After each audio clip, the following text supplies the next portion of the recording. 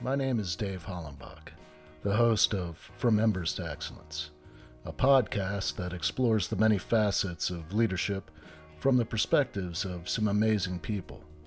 We discuss the triumphs and failures that have shaped our lives and our leadership philosophies.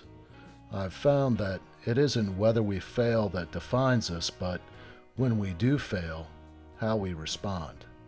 Leaders dust off the ashes and use their failures as fuel to work harder and as lessons to come back wiser and stronger, more resilient, more determined, and more committed to excellence. Today I'm speaking with Audley Stevenson. He is the host and producer of Audacious Living. It's a podcast on all of the major podcast platforms and probably some of the ones that nobody's heard of. So, and then he is also very well known in Canada. He is the commissioner of the National Basketball League in Canada.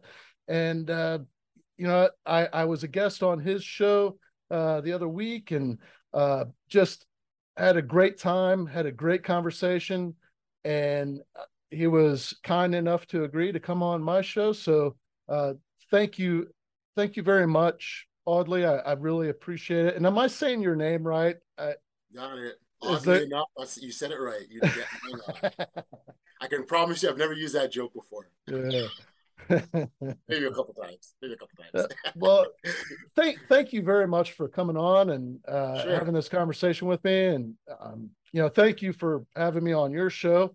Yeah, look, this is great to have an extension of that conversation because I really appreciated hearing, chatting with you. And I'm always big on perspectives. I love garnering perspectives and insights and even just understanding people's walks and journeys that they take in their own lives. And so having an opportunity to get that from you was fantastic. So this is, to me, an extension of that conversation. Just kind of maybe I'm doing a bit more talking this time. We'll know. We'll see. Yeah.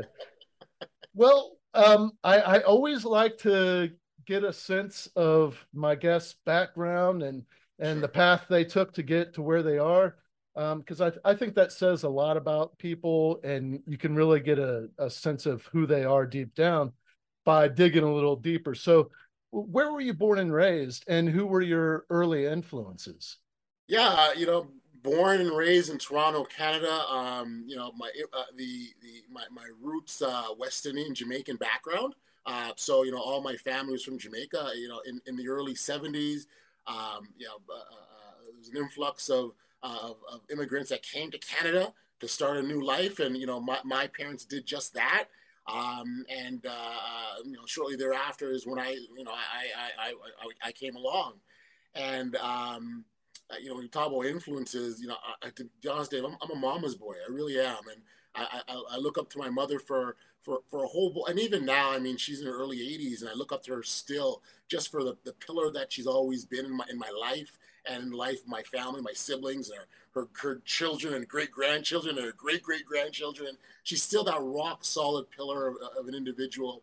And when I look back, and as you get older, you start to really appreciate things about your parents. And I look back and I can tell you that all of my best qualities, I can see them in her. And I know exactly where I've gotten them from.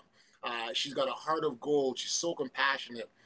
When I was growing up as a young boy, we went to the Salvation Army Church. That's where that was our faith was. And she took her faith a step further and and she actually literally started a community feeding program.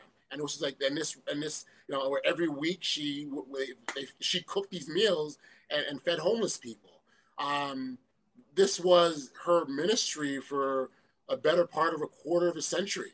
It had gotten to a point where it was a weekly meal, and it became something they did on Christmas. It was an all-day thing, and scores of volunteers would come in, and she's leading the charge and directing and preparing these meals.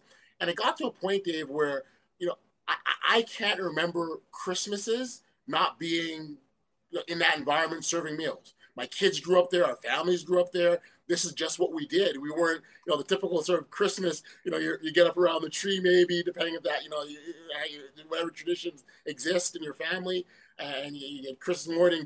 We didn't do that. We were peeling potatoes, cutting vegetables, serving meals. That's what we did on Christmas for many, many years until she finally retired. Just, she'd given it her all. So things like kindness and compassion and giving to others and wanting to help others and being the best and being an encourager, being a provider. Her leadership skills were just, she was a silent leader, quiet leader. And I appreciated that because I was able to see, we oftentimes think those leaders are the ones that get up and rah, rah, rah, and you don't have to be that way to lead. And she showed me that piece of it as well. So yeah, I'm a mama's boy, and I'd say absolutely big influence. My father also was a tremendous influence in my life, and I'll tell you very quickly. Shortly after I was born, my parents split up, and I was probably like 6 months old, and I was in the last time I was going to say last time I saw my father, but I have no recollection of that. So last time he would have seen me, I was 6 months old, and he was gone. My whole life just didn't know anything about him. The only thing I did is I carried this name Audley, which was his name. So I kind of grew up being a junior. I was Audley Jr. But that's all I knew about my father until I was in my mid to late 20s, was the very first time that I met him, and I didn't know at the time that he was seriously ill, and he was looking at his own mortality, and he wanted to quote unquote find his son. And we spent probably 2.5, 3 years together before he actually passed. But when I reflect on my time with him, not only was his absence in my life growing up a tremendous influence in terms of how I wanted to be as a father and how present I wanted to be, but when he returned and came into my life, that also inspired me as well, and it really taught me a lesson that it's never too late, right? You can forget how much time has passed, what you have in front of us. So we absolutely made the best of those 2.5, 3 years, and those some of my fondest memories of that time. So I can certainly see from both of my parents, where I got what from, what lessons I learned, and what kind of helped shape me to where I am today. That kind of like choked me up, man. You got to write a book about your life. Like, that's so cool. Thank you. No, thank you. It really, I tell you, specifically my father, I didn't grow up going, oh my gosh, where's my father? Because I had so much love. My mother was everything to me. And so I didn't grow up with this yearning and this or feeling that I missed out on anything, or my childhood was scarred, or nothing like that at all. I grew up a happy child. It was a house of love. It was a house of laughter. We had fun, and we were truly a family. And when he appeared, it was a bit of a shock, because I'm like, whoa, what's going on here? But I also, the other thing, I didn't know right away, what he was facing in terms of his own health. He didn't disclose that initially. It was probably a year into our relationship where it was like, hey, you need to know this kind of a thing. But yeah, it was profound and impactful in so many ways. And like I said, his absence taught me how to be a better father, right? And I've got 3 kids of my own, and I've been as present as I humanly can be for every major event and milestone in their lives, and I continue to be, because I wanted to be there, and not out of a begrudgingly, oh my gosh, because I didn't have my father. It wasn't that at all, but I just knew that that's what my role as a father was and still continues to be. Do you have any siblings? I don't. I do. How many siblings do you have? So when I met my father for the first time, I also learned that I had a brother, and so I have an older brother, and then my mother had 4 kids, so she had 4 kids, and then including myself, and then I had a brother on my father's side. So yeah, 5 of us. Man, that's cool. And so you grew up with. So you grew up with 4 siblings, or you grew up with 3 of us. You grew up with 3 siblings, and then you met your older brother later. That's right, in around the same time I met my father. Yeah. And his kids, right? So I was like, he had 3 kids at that time, and so I met. So it was just a whole world opened up, and Dave, I gotta tell you, I could vividly remember. So Red Cross, and I didn't know this at the time, but they've got this service where you can search for lost family members, and so that's what he had used to find me. And I could vividly remember they called me and said, "Hey, you're one of they say one of your natural parents is searching for you." Oh, okay. And I called my mom, like, "Hey, what do you want?" He's like, "No." And so I called, and I remember calling him. And the moment he said hello, I said hello. And he knew it was me right away. He didn't even hesitate. He knew exactly who it was. And that was sort of the beginning of, and then it was like, oh, yeah, by the way, you got a brother, and you got this, and that just opened up a whole new world. All right. So you went to high school. Did you play sports in high school? I was always a lover of the game of basketball. So basketball is always my number one sport. My issue is I was terribly uncoachable because I thought I knew it all. So, I think I played 1 year of high school and I got ticked off one day because of, I remember that story. I'll tell you a quick story. This is so silly now you can look at it. So I had gone to a school where I was probably one of like 3 or 4 black kids in the way I went to the school. High Asian population, high European population, and then 3 or 4 guys like me. So I remember vividly they announced on the PA system, high school tryout, basketball tryout for high school team, and there were 2 days that were there were 2 tryout windows, right? So you had to come to the first one and the second one. Well, I didn't know that. I sort of thought, well, I'm not gonna go to the first one because I know I'm gonna make the team, so I'll skip the first one and show up on the second day. In my mind, it made sense, but it was a logical way of thinking. It just was just silly. So I showed up on the second day. And I remember going to the door, and I pulled the door, and the coach opened up and said, "Hey, what's up?" I said, "I'm here for tryout." And he goes, "Well, you had to have been there yesterday." And I said, "Oh, I didn't need to come yesterday because I knew I was going to make the team. I was going to make the second day, so I'm here for the second day." So it doesn't work that way. You got to be here for both days. And I remember him vividly, just kind of literally slamming the door on me. And I'm like, "Well, you know what? Then I'm never playing for your team ever again." And so I didn't play. Look who won there, right? Who got the short end of the stick? And I really didn't, but I was just really, I was silly. I was young. I needed to learn that lesson of just being ignorant and silly, and I did. So there we go. So I never played any high level because I wanted to spite the school, and I won, I guess. All right. So after high school, you go to university, and then yeah, I went to post secondary. I very much again the influence of my mother, who by this time had started this community soup kitchen program, and so I got in the social service industry, and I specifically wanted to be a youth counselor and help young people. I got into sort of community advocacy work, mobilizing communities around community involvement issues and things of that nature.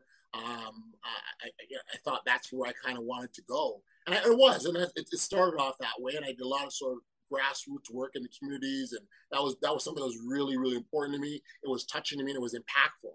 I did that for a few years. Unfortunately, didn't pay a whole lot, or you're oftentimes working from contract to contract, and so I just had to get a job, if you will, just because I needed money and pay bills and stuff like that. And so I sort of bounced around for several years, different types of jobs. And then I landed something with the local government, the federal government at that time. And that sort of opened up a whole career for me because one of the pieces of the job, but then actually one of the first jobs I got was they wanted individuals that had community development work. I'm like, perfect. That's exactly where I come from. That's my background. And so that sort of career kind of started. So, but while I was doing, so here's the interesting thing. So I'm doing this career, and it's fulfilling, it's rewarding work, and I was probably in that line of work for maybe about 10 years, and I just started getting this calling to do other types of stuff, other things that interested me, and so in and around 2008, I said, hey, I heard this thing called podcasting, and now 2008, this is a long, these days, everyone's got a podcast, like a business card. But back then, they were this rare kind of, what do you mean you talk with people and your audio is broadcast over the internet? What the heck is that all about? And so now by this time I had gotten other types of work. Like I had done some internships at sports stand channels. I was in the world of sports a lot, but I couldn't work in sports. I didn't actively. I didn't go to school for sports, but I knew that I could be around it. And so that was an important point for me to find ways to be around the things that I love. And so by doing that, I had actually naturally fell into the realm of podcasting. And so I had this popular podcast. Me and a friend of mine, it was called the NBA Breakdown with Dave and Audley. We interviewed basketball players. We had a blast, and it was a really nice combination of media and sports. And we did that for 5 years. We had 1 million downloads, 350 guests over. We actually wrote a book out of that, so capturing quotes from all our past guests, and it was such a fun ride. And that really opened up my world in a major way. So I've still got this career in government, but now it's opened up this other world in the world of sports and sports media and digital media. And in 2011, around 2011, this new league in Canada was getting started called NBL Canada, the National Basketball League of Canada. And a friend of mine who was a part of the league said, hey, there's an interest there's a new league. They may have an interest in stuff that you do, because at that time it was seen as revolutionary, groundbreaking, if you will. I'm like, sure, let's get involved. And so I came to them with a proposal on, I have a specific, unique skill set that you don't know you need, but I can provide it for you. And that was my pitch, basically. They took it. I jumped on board. I started to become involved with. Initially, I was doing a podcast for them. Then it slowly evolved into other types of work. I became the director of communications. I grew within the organization. And then in 2017, and I'm skipping a lot of steps here, but in 2017, they had asked, I was appointed to the position of deputy commissioner to support the commissioner in that role. And actually, the funny story is, shortly after I accepted that role as deputy commissioner to support the commissioner of the league, he was from the States originally, and so he decided to go back home and be with his family. So I de facto became the commissioner of this league, and I've been in the role since, ever since then. It's been a tremendous ride, learning from a growth development, a business now. So we're talking about the sports side, the business aspect of it. I've learned immensely from that, and it's just been a blast. It's been a blast. In your roles, going through your professional career, going from social services into the federal government, into doing a podcast, interviewing basketball players, you're a great communicator. Thank you. Where did that skill come from? And I know that you didn't just start working with people out of college and you're this amazing communicator. There's skills that develop, but where do you think the biggest lessons in how to communicate with people came from? Where do you think that comes from? So I truly believe that we all innately have these skills inside of us that need to be fostered, developed, and grown and encouraged to use. Growing up, I was encouraged to. We all were communicators in our family, and we were encouraged to. It's going to make sense to me, but we're encouraged to do new things, to be bold, to be audacious, to take chances, to take risks. Like that was just the environment that I knew, and so. And the same would be for the manner in which we our communication. We just communicate with people. I think what I start, so and there's no question, there's some things that were just naturally there, right? There was things that were naturally there, and there's some things that I had to learn to understand. I had to learn how to listen and learn how to recognize what other people have and how to pull that out of them. And so, when I can tell you that when I started my very first podcast, I did my very first podcast interview. There's a lot of things I had to learn. I had to learn how to interview people. I had to learn how to pull information out. And a lot of that starts with listening, being curious, being inquisitive. These are all things, if you want to garner the best out of people and get them to give you the nuggets, you got to learn how to draw and pull that out of it. So I think in everything that I've done, I've exposed myself into realms that allowed me to do that. Like I said, after interviewing 350 people for a podcast, you pick up a few things, right? You learn a few things, you master some skills, you get better at it. And I think the thing that I consistently have always done is put myself or found roles where it allowed me to do the things I enjoy doing and do the things that I was good at doing. And so, and everything that I've done, I've always been a communicator. I've always had an opportunity to communicate, and I've just gotten better over time because it's something that you consistently do over and over and over again. And so, I think that's where that's where I learned the most from. It's interesting when I've taught leadership.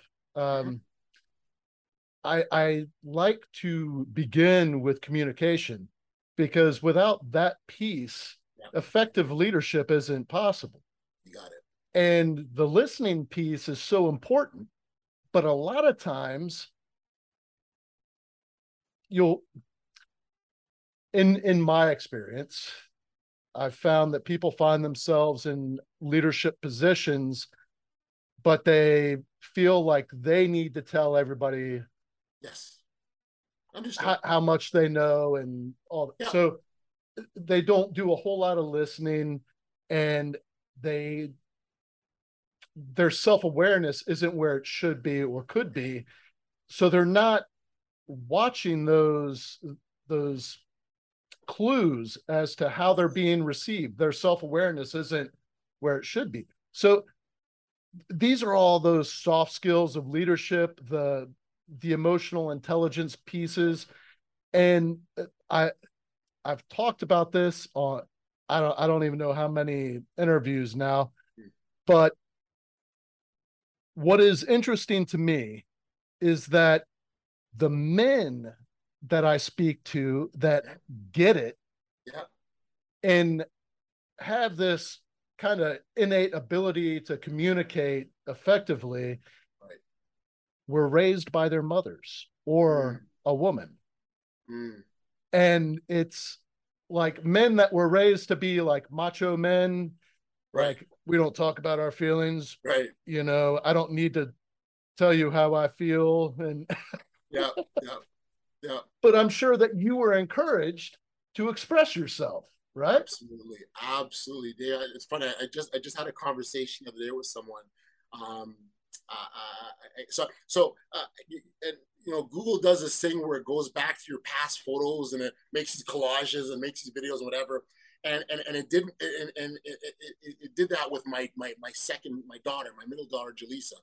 She's about to turn 18, and she's on the autism spectrum. Right. And so all of a sudden, you know, Google throws this thing on my phone and goes, oh my gosh, look how fast they grow up. And it gives you this a minute and a half video of all the stuff in your phone, or, you know, all the stuff you have on, you know, my daughter. And I bawled. I watched this thing and I just bawled. And I was telling a friend about this. And I said, I find that as time goes on, I'm more emotional and I'm more in touch with my feelings. But I do remember very much early on where it started, where it was okay to, if you didn't feel good, to talk about not feeling good. It was okay to express happiness, in which we did. There was lots of joy in my house, but it was okay to express emotions and how you're feeling, and do, in some instances, do some work to understand why you feel the way you do, and where it's possible. Sometimes you can't always, but there's times where you can say, this is what it is. And so, and again, as I find as time goes on, I get more emotional, and it's easier to become emotional. And I think, you know, and I never, it's funny, I never thought about, I never put any thought, and you're gonna make me think about that a bit now, in terms of how much my upbringing has encouraged that. But I can see it as you say that, it absolutely has. In male-dominated occupations and organizations, a lot of times the certain factors of emotional intelligence are lacking because there's not a whole lot of women, you know, and it takes men like you to step in and go, you know, this is what real leadership is like.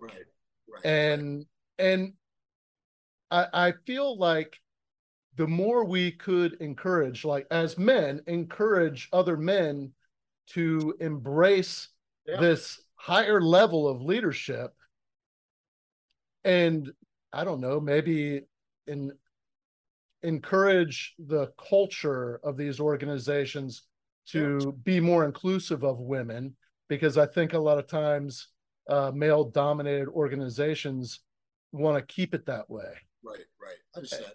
And so I'm coming from the perspective of the fire service, Yeah. Yeah, and you can see it right away. Absolutely. It's that macho environment. So absolutely I get it. And so when you talk about encourage, I think for me, the number one way leaders will always be able to influence, bar none, forget their words, is through their actions. If your actions are consistent with the behaviors that you want to see in others, I think you're on the right path. Absolutely. And if you can show other individuals or other males specifically, um, uh, it's okay to be vulnerable. It's okay to not have a good day, or it's okay to express joy and happiness. All of these things, all of these are natural emotions. Because real, at the end of the day, if you are suppressing emotions that are innate to you, I think we're suppressing a piece of ourselves. We're hurting ourselves. I think yeah. we're expressive, right? And the piece, the number one piece, and reason why I think that's so important, because it now opens up the pathway for us to connect to one another, right? And enables us to connect on a real level. And as a leader, if you're unable to connect with those around you, you're going to have a very, very, very difficult time. And so I think by showing that you're a human, that you're not a robot, and that you are real, I think I think you can really gain some pretty incredible ground by doing so. And the other thing that really struck me when you started talking about your mother Mm-hmm. is this life of service, and that is the path that you went out on. And I don't think that most people would view the commissioner of the National Basketball League as living a life of service, but that is what leadership, true leadership, is about: service, making like ensuring the success of the organization, of the people that you're leading. I mean, and Yeah. you have to have that mindset to be successful, because it has to be genuine, or you won't last in that position, you know? Well, you're absolutely right. I'll even take it a step further, because not only is just the people that are leading, but the players that come into our league. These are young professionals who are chasing a dream of being a pro basketball player. And one of the things that I oftentimes talk about with many of these players, as long as the NBA exists, which is the top basketball league in the world, there's always something to shoot for. So as happy as we are that these very talented players come into our league, we're even happy when they go somewhere else. And whether it's the NBA or other types of leagues where they can make a flourishing career, go overseas, make good money for them and their families, like, we celebrate that. Those are successes for us. It's not about just staying with us. It's wanting the best for people so they can do bigger and better than they even thought imagined. And so if I or we can be a part of that journey and a part of that story, man, words can't describe how that feels. Now, how does a player find their way into the National Basketball League of Canada? Yeah, well, we're now in an era where everything's online first and foremost. A lot of players have agents, and so I mean, it's almost like, so let's say let's say you're a top Division I player, right? You play college ball, Division I, or even D2, or even D3 for that matter, and you have the wherewithal and the desire to play pro when you finish college, right? But maybe you're not quite there at the NBA level, right? You've now got to think about, well, where else can I go? What are the other options that are available to us, or to me rather? I can go overseas, or maybe I can stay in North America. And so there are a lot. The number of options is starting to really grow. What oftentimes is why our league is desirable is for a lot of players is the fact that you can still play relatively close to home. You're just going to Canada now, right? or if you're a Canadian player, you're staying at home, right? Yeah. As opposed to going overseas, new country, new food, new language. Who knows if your phone will work over there? You're away from family and friends, right? So that is an appeal for a lot of players. You know, and here's the other thing too. If you were, and I'll use, if you're a Canadian. So if I was a top Canadian player and I got an opportunity to go to Duke University, I'm playing, basketball at Duke University. I played for my 3 or 4 years, and then I have an opportunity to go pro. I'm not quite at the NBA level. But I can play pro. Well, I now come to Canada, and this is the first time that many of my family or friends are seeing me play at a high level. Because I was away at school. They never saw me, right? Or maybe I went to school and I went overseas. And I'm sure I could see online, but I mean, in person, watching it, that is special to a lot of players. It really, really is. And it means something to not only them, but to their families. And that also is something that feels incredible to be a part of. Do you feel like that is what the National Basketball League set out to be?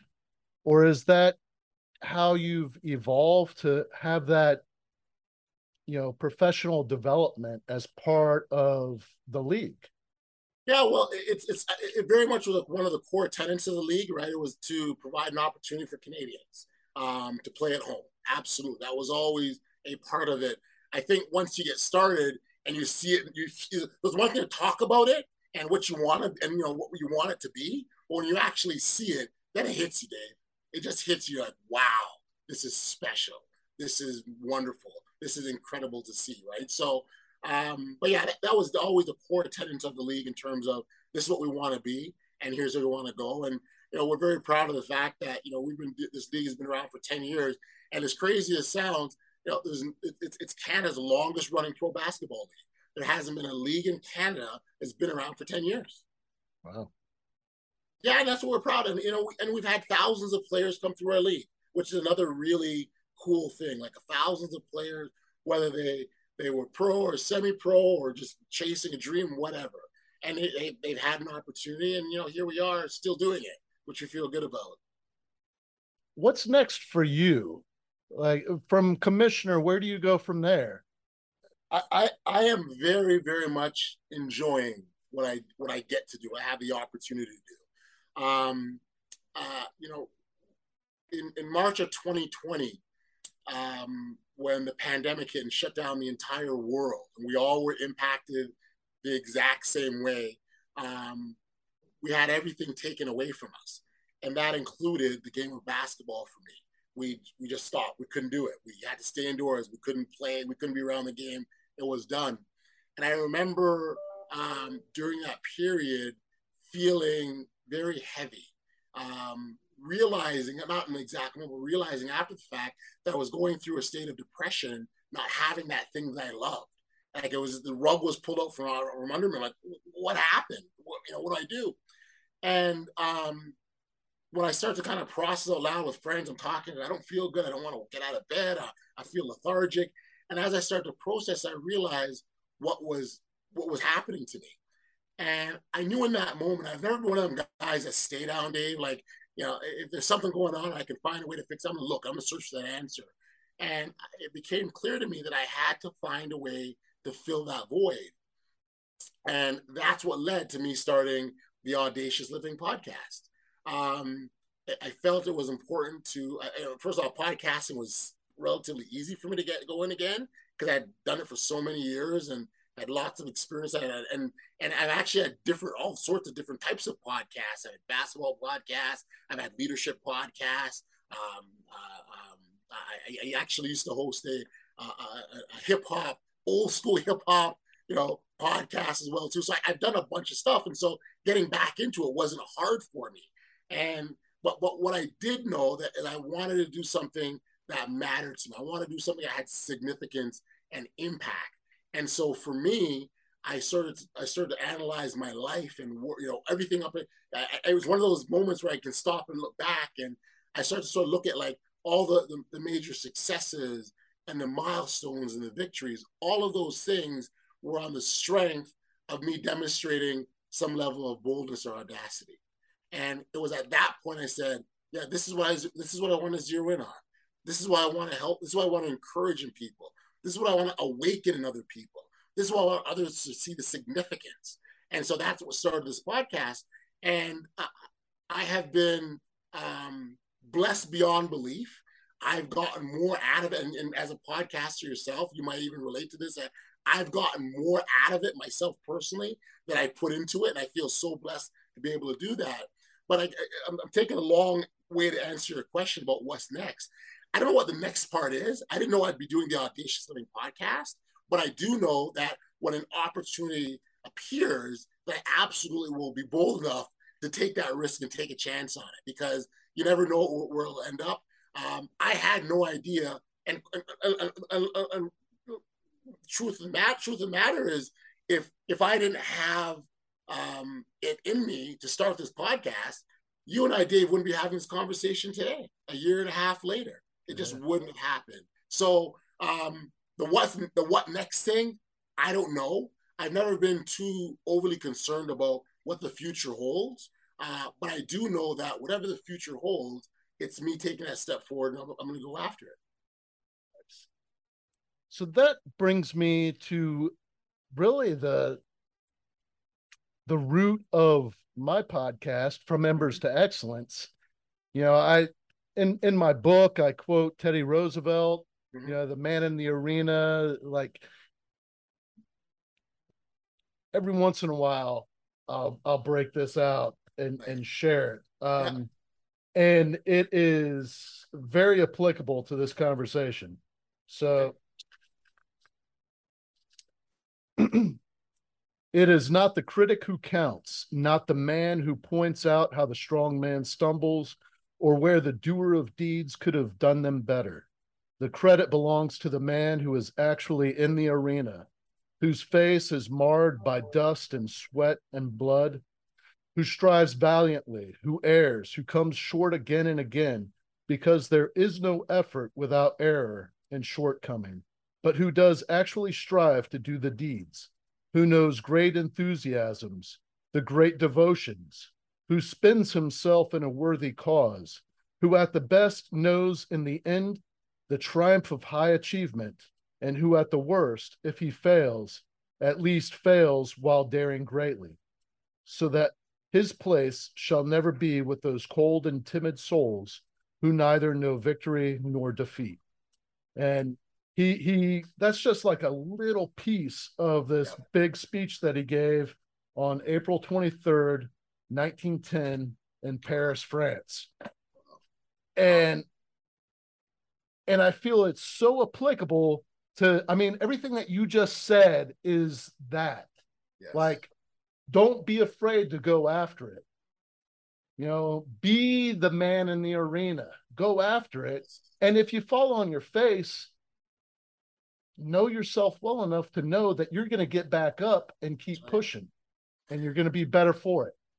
It's funny. So I vividly can remember 2017 when the chairman of the NBL Canada Board of Directors approached me and said, we would like you to be the deputy commissioner of NBL Canada. It was timely because I was actually going through a personal turmoil. My marriage wasn't in a good place. I had to make. I was kind of at a point where, like, do I decide to keep fighting or do I let go? And I vividly can remember where I said, I just got to let go. I can't. Like, as much as I want, I'm committed to this, but it can't just be one side, right? It both have got to have, and it just wasn't there. And I remember the day I vividly said, okay, Audley, you've done everything you humanly could do. It's time to let go. And I vividly remember it was almost like the next day I got this call saying, hey, we want to create this opportunity for you. And I remember that moment going, yeah, this is important to understand. Like, doors open because you've got to close other ones. So I truly had to close that door. This terrible thing going on in my personal life that was eating me apart and tearing me down. I had to close that to create this brand new opportunity. And the funny thing about that story is I remember he called, it was a Friday, and he said, "Hey, Audley, we've been thinking about it. I've been talking to people. This is an opportunity we want you to think about doing. What do you think?" And I remember I was just so floored. And I said, you know what? Thank you. This is incredible. I need to think about it. Can I call you on Monday? I need the weekend to think. And he was like, "Yeah, sure, no problem." And Dave, I hung up the phone. The first thing I said is, "What are you doing? What are you doing? What do you mean? What do you need to think about? Like, this is a tremendous opportunity. Take up the phone and call him back." And that's what I did, right? But again, it was all these feelings about should I don't know, but I had to take that step forward. And by taking that step forward, it opened up so much for me, and I've never looked back since. We all know Mm-hmm. that daring greatly can lead to some pretty big blunders. But in those blunders come great opportunities, great lessons. Absolutely. Yeah. So I was wondering if you'd be willing to share one of your, what from the outside looking in could be viewed as a failure, and maybe you even felt like you were a failure in the moment, but then you were able to go, you know what, yeah, that's not me. And you take a lesson from that, and whatever that lesson is, if you could share it. Good question. Yeah, and it's funny because you see, for me, even in moments, quote unquote failure, it was I've always seen them kind of as like a hiccup or a setback, right? I can't think of an instance in my life where something didn't work out and I just rolled over and said, "Oh, I guess I'm a failure." Like, it was always something that came out of that, or it pointed me in another direction.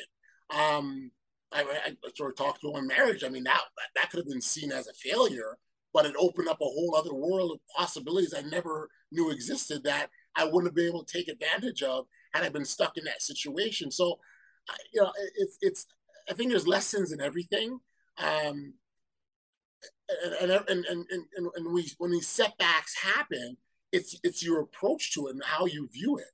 And do you see it as something that will totally debilitate you and take the wind out of your sails, or do you view that as an opportunity to learn, grow, and develop, or do better? And I think I've always just done the latter: learn, grow, and do better. And that's why I struggle with the question, when did I fail? I don't know if I've ever failed. I've just done better, right? And so, Michael Jordan has a quote where he goes, "He's never lost a game. He's just run out of time." Like, I've never lost a game. I've just run out of time. And so it's a very, very similar feeling in myself, where it's like, well, no, I didn't lose. I just had to figure something else out, right? And so that would be my response, to be honest with you, Dave. Where does that come from? Where does that mindset come from? Because not everybody has it. Yeah. Again, I pointed out my mom, and my mom I mean, when you're a single mother raising 4 kids, right? You got to have a little bit of that, because people are dependent on you, right? And so that's what I grew up watching. I grew up seeing this woman fight, persevere, battle, and do it so, well, I'd say effortlessly, but it seemed effortlessly. It wasn't until you get older you realize the challenges and the turmoils and things that she really had to go through, but it just seemed like no problem. She'll deliver again, and so for me, that's kind of what it's always been. I remember, having a conversation one time, and I think I said to her, I was talking about something that happened. I said, "Yeah, this is a stepping stone, Mom. This is a stepping stone. I'll figure it out." And I don't remember exactly when I said that to her, but she remembers, and she reminds me about it all the time. "You remember that time you said this was a stepping stone in life?" I'm like, "Yeah, I've never forgotten that," right? And this is a woman that taught me lessons, and she's marveling at what I taught her, right? And so it's a big part of the upbringing, who I am, what I've sort of centered myself around. I've always been big into the the personal development space and wanting to get better. And I think that's just a natural part of it. Like you can't want to get better, but believe you're a failure. You can't have both. It's one or the other, right? And so I think it's a combination of a bunch of things that have landed me where we are. And that's the reality. Dave, where we are right now, we've reached this point as a result of a series of experiences. All the experience that we've had in life have brought us to this exact moment. And any other experience probably could bring us somewhere else. But we're here because of what we've gone through, what we've endured, what we've overcome, and the manner in which we've done it. We've been victorious. And so that's how I see it. Yeah, man. This conversation, I feel, is going to be one of the most powerful conversations that people can listen to. Thank you. Motivating, just, there's a lot of people that are struggling right now, Absolutely. and Absolutely. It really is about mindset.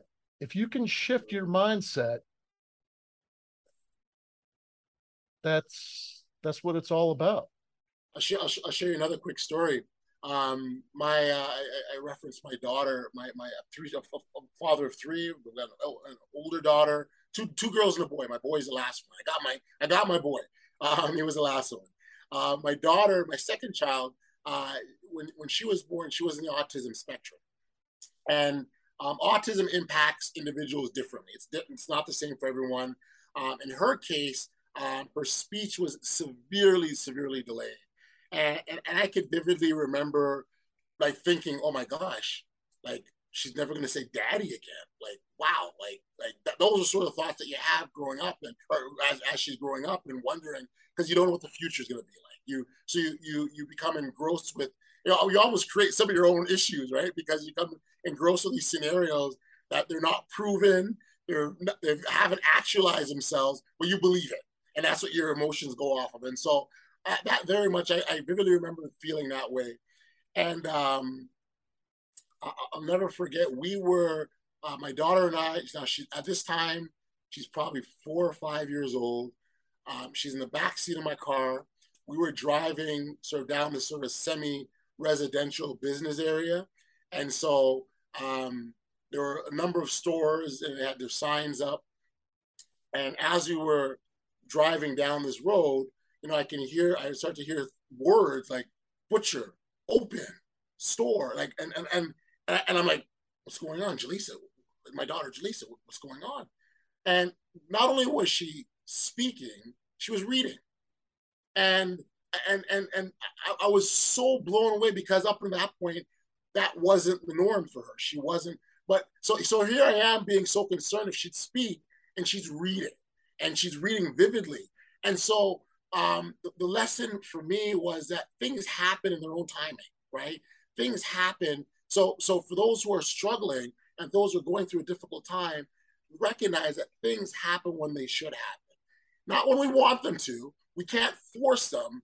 They happen when they should. And as difficult as that to hear and understand, especially, and I get it, and I don't want to dishonor the struggles people are going through by going, it'll work out.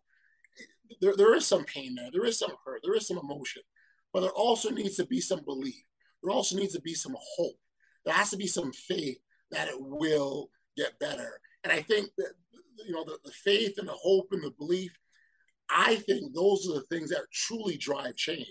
I believe that if you stay in this pit of misery and you stay in this hole of, oh, woe is me, it's going to be a lot harder for the good stuff to come out of it. But when you're believing and you're hopeful and you're striving to do better, I think that's when you see things start to change and come around. So for people struggling, know that everything happens in its perfect timing. My daughter taught me that at the age of 5 years old, and that would be a lesson and a story I'd share with your audience. Yeah, that's awesome. That's amazing. So for those listening, mm-hmm. and I would encourage everybody listening to check out your podcast. I'm curious about your book. the one with all the quotes. Do you have other books besides that one? The we wrote a book in 2008 called, and I probably got it somewhere over my shoulder on my shelf behind me somewhere. And it was called Basketball Talk the Way It Should Be. And it was a collection of quotes from all of our guests, which I thought was really, really cool. And so we did that, and we donated stuff to charity. And it wasn't done to be famous, it was just done to be cool. We thought it was a cool thing to do. That kind of gave me a bit of a bug. And about 3 years after that one, I was always big on quotes, right? And so I actually have a book of quotes that I wrote, and the title of the book was called Gifts from Others.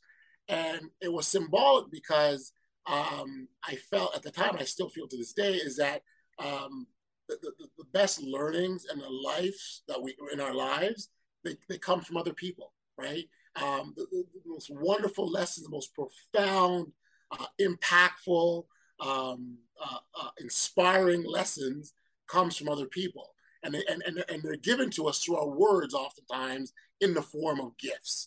And so that's why the book was called Gifts from Others. And it was a quote book that I wrote. That was probably almost 10 years ago. But as you alluded to, there's another book in me that I actually started penning a little bit. There's still some work to do, but there is certainly another book in me, at least two others that I got in mind that I need to release and share with the world. But yeah, that was, and I think I've always been big on sharing, and that's why I love podcasting so much, because we have no idea. I've got no idea what any of your listeners could possibly be going through. And if me sharing a story or one of the stories I've shared can have any kind of impact, then I think it's incumbent on us to do that. And I have no idea what kind of inspiration, what kind of hope, what kind of belief that you can leave people through our words. But if we have them in us, then it's important to give. Yeah. So awesome. Thank you so much for having this conversation with Thank me you.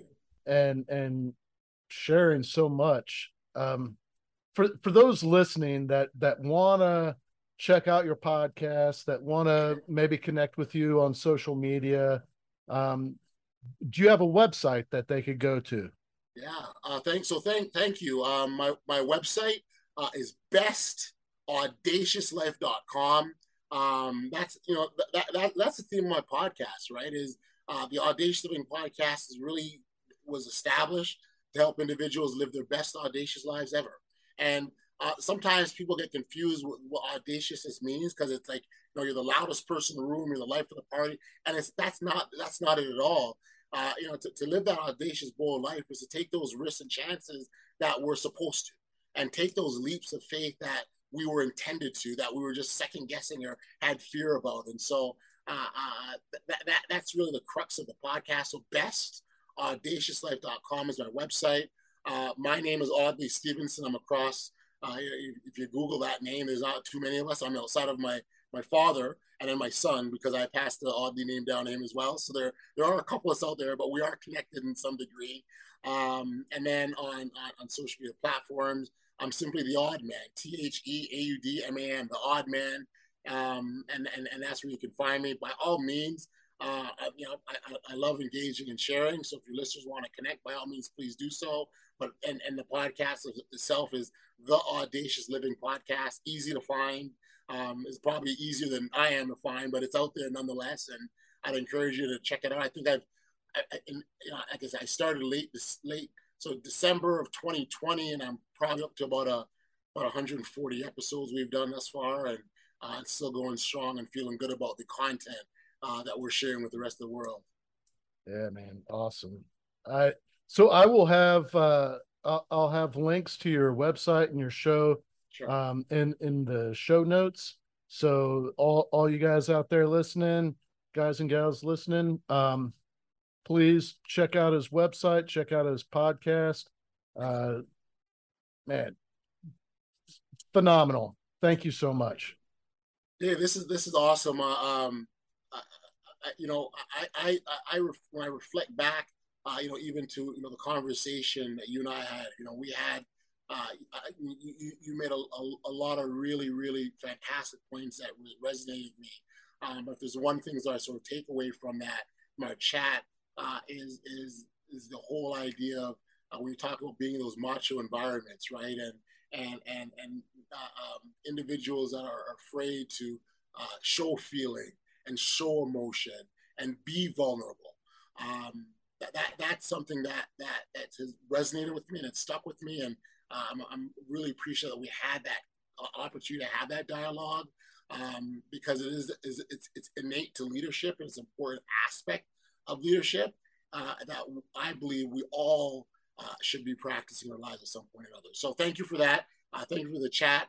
Your episode isn't quite public yet, but I'm working on it, so it'll be out soon. Thank you for the time today.